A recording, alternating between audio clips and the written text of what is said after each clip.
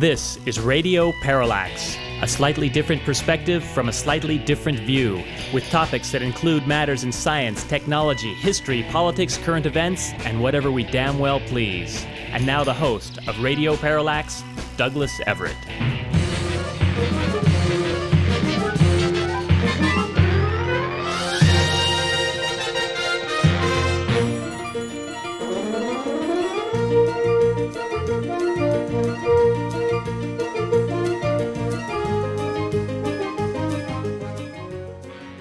That, of course, is the famous John Williams TV theme song to Lost in Space, one of our favorites in this show, I might say. We are planning to get a little bit lost in space at the beginning of this first segment.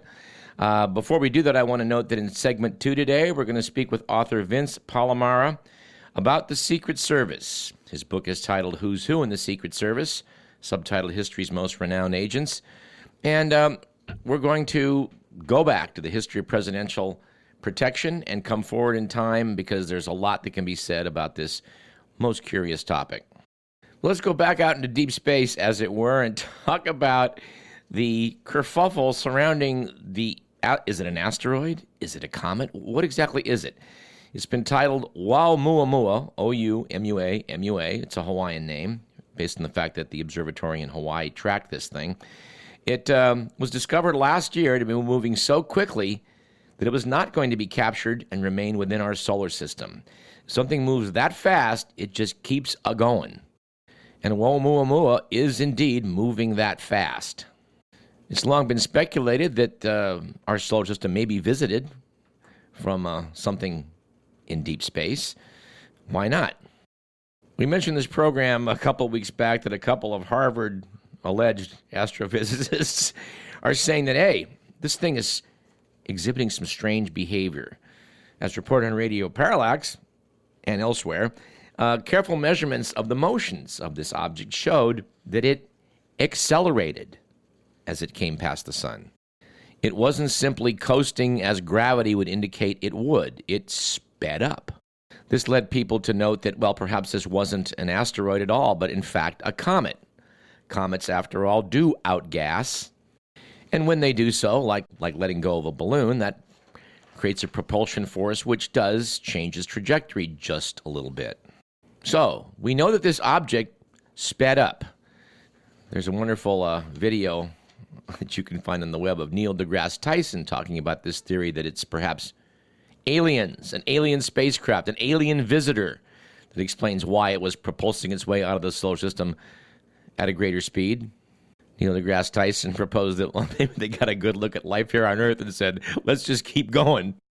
But anyway, the bright boys at Harvard are suggesting that, well, maybe it's propulsion, or maybe it's not an asteroid at all. It's a light sail. NASA and others, of course, have been looking at the idea of putting a great sail up in space and then basically letting the solar wind, as it were, propel it outside of the solar system.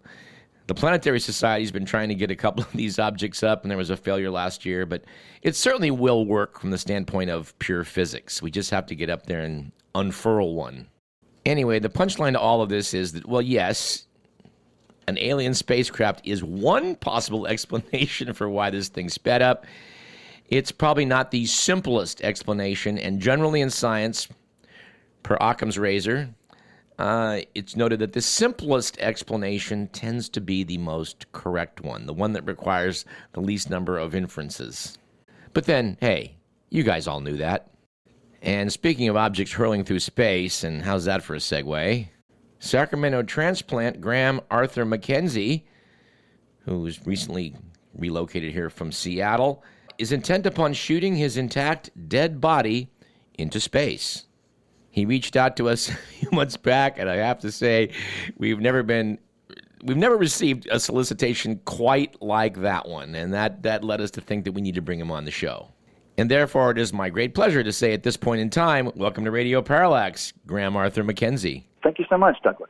Graham, I've never heard anybody suggesting that they should be sent out into deep space in quite the way you are. This is really outside the box thinking. Well, thanks. I certainly have not heard of anybody else having this idea or one similar to it yet, but a passion of mine. So I'm happy to talk with you about it. So you figure that after you pass, after you leave this mortal coil, you will have a body that's left here on Earth, and rather than bury it or cremate it, you'd like to be sent out of the solar system.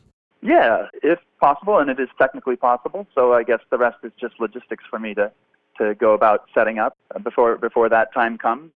Something that I think I just had been meditating on for some time, and it wasn't until a couple of months ago this year that I realized that I know somebody who actually could answer the questions that I had surrounding this, at least the technical questions, and I was able to actually start thinking about it in a concrete fashion. So.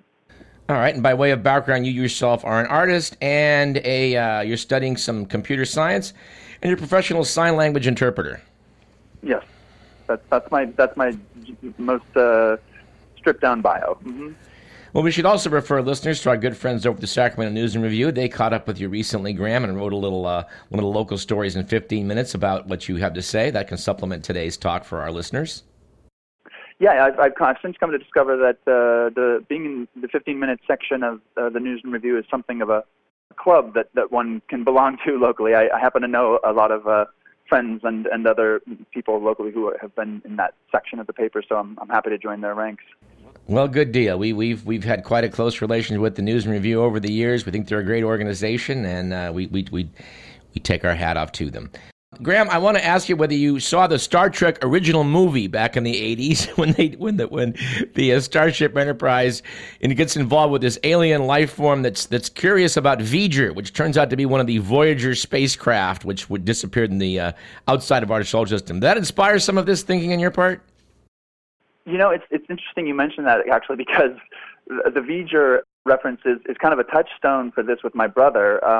Every time I discuss this project with him, he can't help but go V'ger in that voice that was in the movie. But I don't remember if it actually impacted my thinking on it. But perhaps, it's probably milling about there somewhere in the subconscious.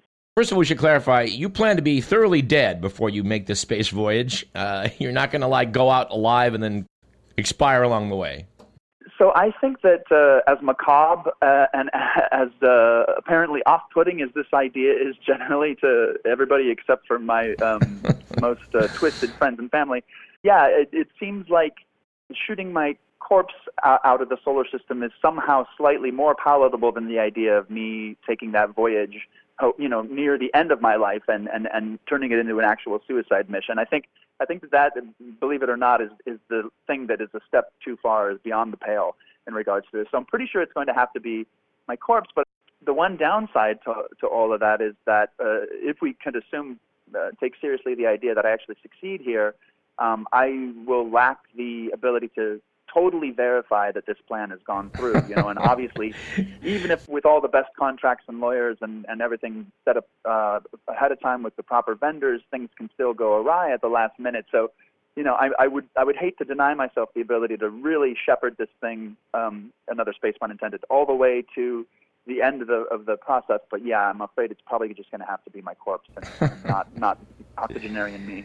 Well, we should point out you are currently, I believe, 41 years of age. So this event presumably will not take place for many decades. Well, I don't know about many decades, but maybe a good 4 more would be about right. Anything past that, and I feel like I would be asking for too much. But yeah, hopefully no less than 2 decades. That would be ideal. You may need some time for this, Graham, because there's currently a lot of trouble with getting things into space at all. The International Space Station is quite dependent right now upon Russian rockets getting them into orbit. And anything you want to put, first of all, into Earth orbit, you got to have 1,000 pounds of fuel for a pound in orbit. That's step number one. Then they got to shoot you out of the solar system. So this is going to involve quite a bit of rocket fuel. The whole reason why I'm able to take this seriously is directly connected to the issues that you're talking about with the space station and having to depend on foreign technology and just more generally speaking, the somewhat neglected state that NASA is in, as this country has in many ways abdicated on a governmental level its lead in science and certainly space exploration. And so naturally, that's the void that these private companies have been filling, such as SpaceX and Blue Origin. And so it's strangely because of that vacuum that they were able to fill and therefore have a nascent privatized, or I should just say private space industry that allows me to take my dream seriously. Because obviously, even if I could get the right amount of attention or the right amount of funds, the U.S. government and anything having to do with NASA wouldn't touch me with a 10 parsec length pole. And so private space industry is really my only option for this enterprise. Well, not to get too technical, but once they've got your mass up there orbiting the Earth, and they want to inject outwards, I think you and I spoke briefly about this in prepping for this interview, that you may have to involve an ion engine, which is a very fuel efficient way to move something through space. It's true, yeah. And I think I actually also mentioned light sails, and those two technologies are absolutely things that I might have to take advantage of. They are, I think, if I'm not mistaken, very much.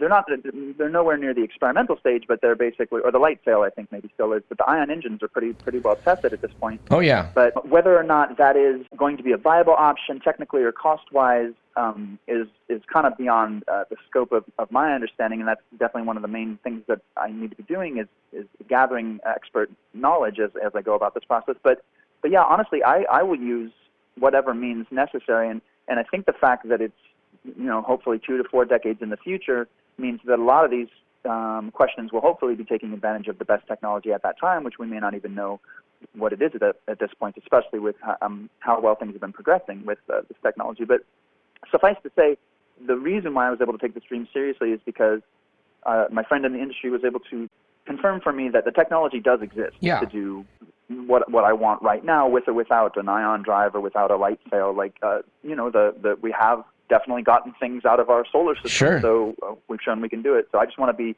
thing number 6 to leave the solar system. Is it your hope, Graham, that maybe at some future point, a million years down the road, some aliens are going to be out there in space and go, "Hey, get a load of this"? Absolutely, that is definitely one of the more far-fetched but amusing aspects of this possibility. Is that if I did succeed, we are getting an example of our species outside of our solar system, and so hopefully, potentially, some future civilization, some future species could come across us and have their alien minds blown, I would hope. But the 5 things that we've sent outside the solar system thus far are obviously testament to who and what we are. But I just think going that extra step and including an actual copy of the species that made the thing that has gotten that far is the necessary next step. Yeah, it beats the hell out of a gold record. Exactly, right. That does raise a lot of interesting questions about what would the next gold record be? What would today's scientists and linguists and lexicographers put onto a gold record and or make a gold record out of me? Well, I guess as a musician, you must have given quite a bit of thought to this musical idea. This entire thing is just a ploy to get my music to the farthest reaches of the galaxy. My understanding is you're already out there because you've appeared on Sesame Street a couple times in the past. And I guess the electronics of that are probably spewing out to the rest of the galaxy by now. It's true. I was lucky enough to be on Sesame Street. It was a fantastic opportunity and a lifelong dream to do music videos for the number 4 and the letter M. But that's actually another interesting point, right? I mean, maybe you know about this, Douglas. My understanding is that all the radio waves that were broadcast when we would have open radio across the airwaves have gone out into the universe to potentially be detected. And of course, there was that corny, I think it was a Steven Spielberg movie about that, where some alien had learned all about our culture just based on radio waves. But we're counting on the fact that Radio Parallax has streamed out past Alpha Centauri. It's gone past Barnard Star, Procyon. We figure it's at least 16 light years out there by now. Right. So being on KDVS, you guys have a track record out there, but at a certain point, as radio has moved to the internet, that phenomenon is slowing down and actually coming to an end, if I'm not mistaken, right? Well, that's sad to think about, but I guess you're right. Thank God we're still being heard on KDVS and KZFR terrestrially and extraterrestrially. Right. Hopefully, this very recording will be the linchpin to my entire plan, I'm sure. Right. This is our advance notice to the universe that you're coming. All right. Well, final question, Graham, for you. why are you doing this?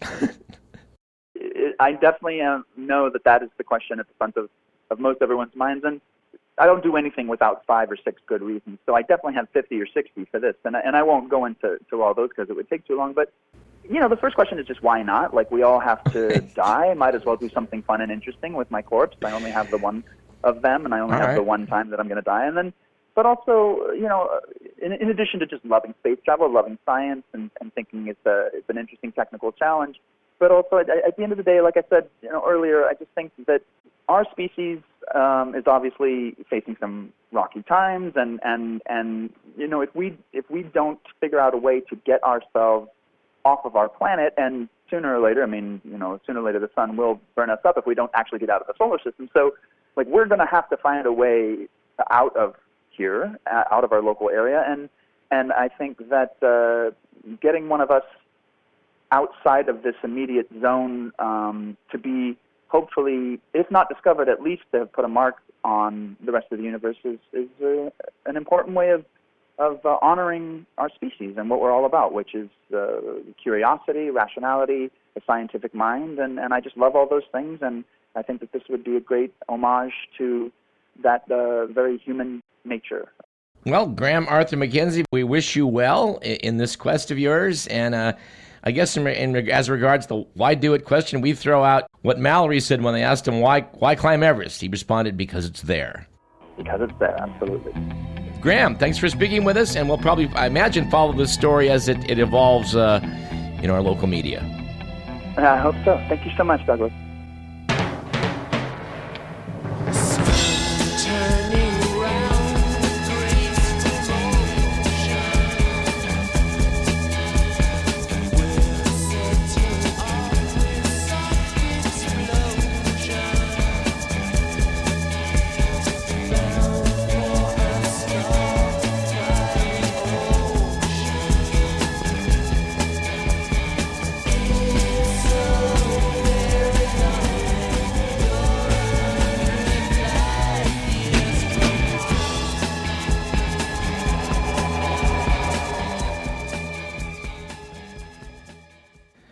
And we have another story from space. This one's a little bit closer to home. It involves the Earth and the Sun.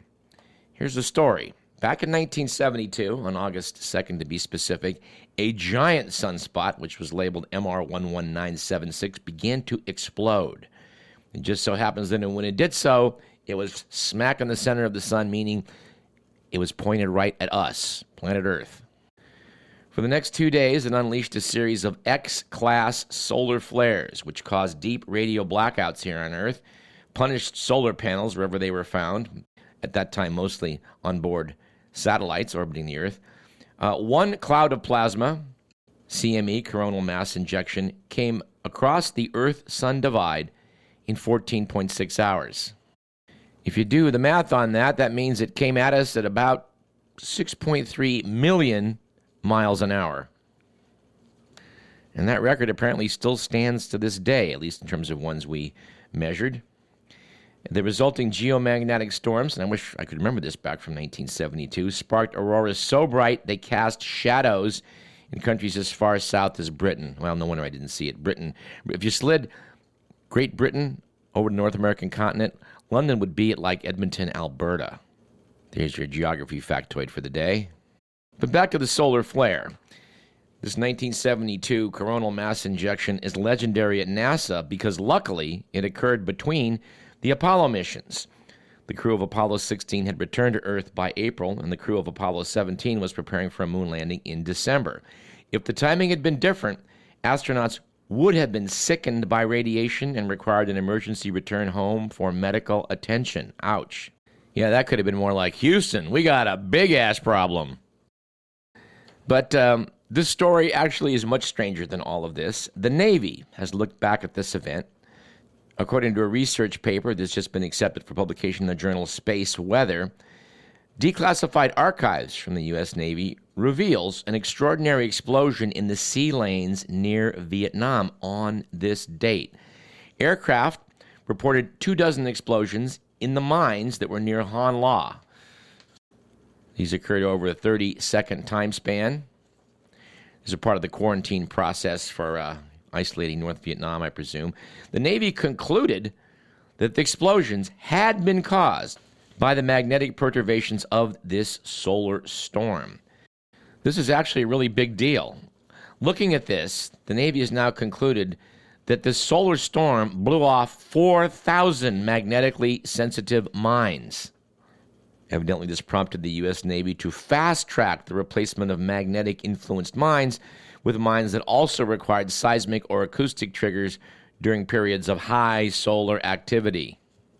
Anyway, pretty amazing that an August 1972 solar storm affected Earth in ways that are just now being fully understood this, half century later.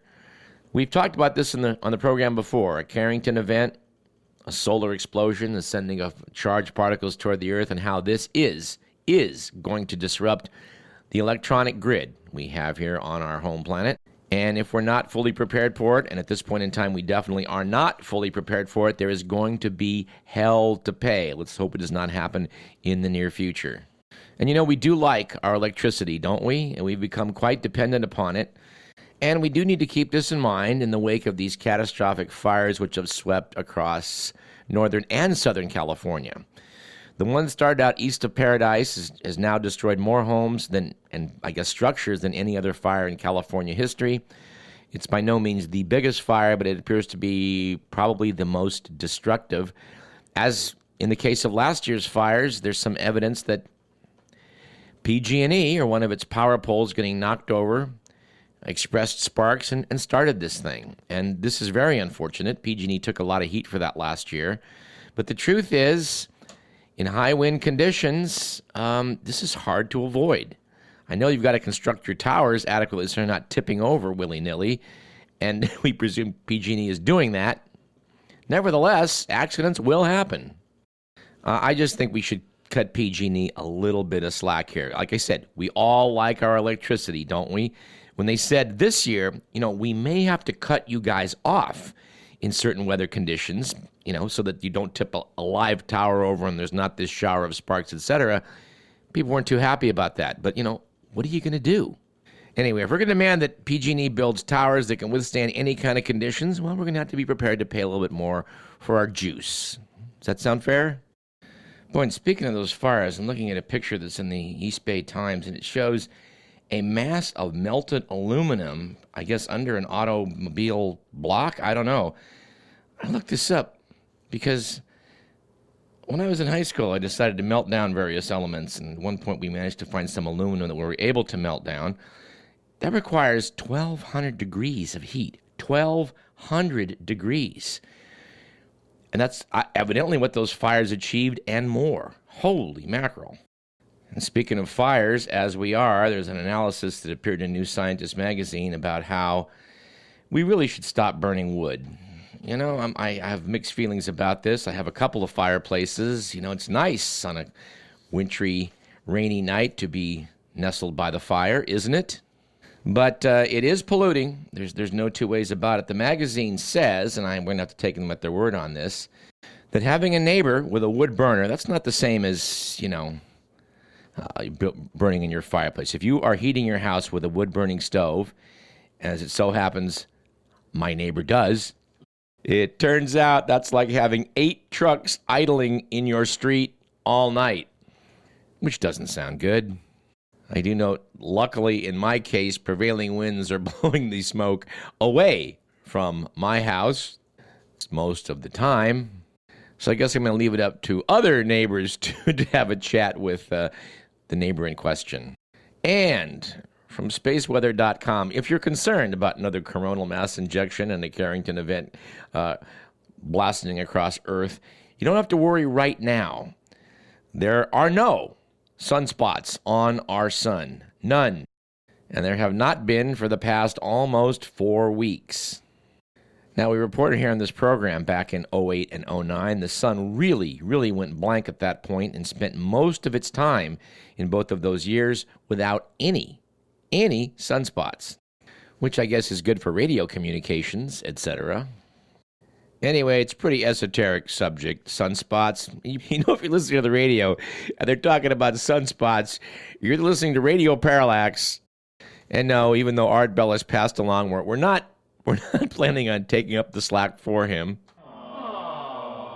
But sunspots, well, they might save our ass in the short term, or at least not having sunspots, because, as we talked about, a year or two ago on the show, back in the 1600s, there were decades. We went decades without sunspots. And since we go through a solar cycle of 11 years where they come, they go, they come, they go, not having them for a long period of time was a little bit weird. And this apparently also coincides with a cooling that took place in the Northern Hemisphere.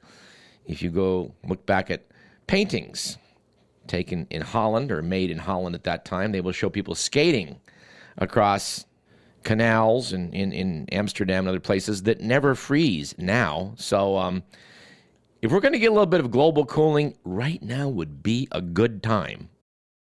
So here at Radio Parallax, we were rooting for continuation of no sunspots, and we think you should too.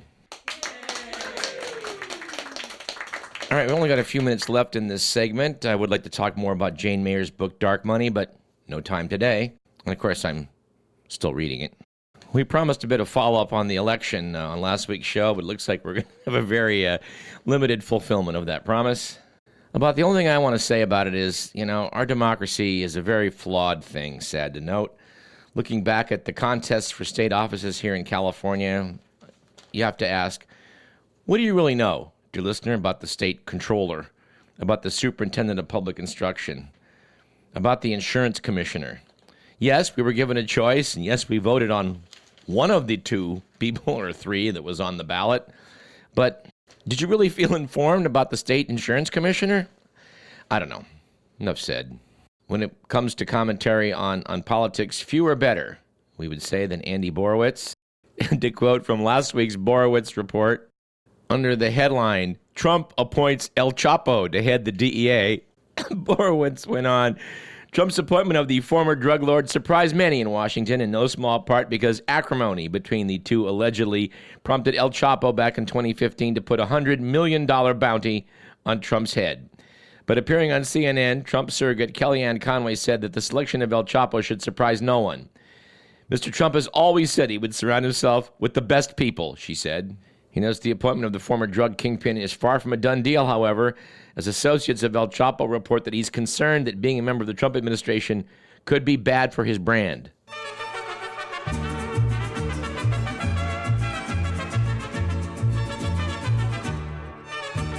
Let's take a break at this point. I'm Douglas Everett. You're listening to Radio Parallax.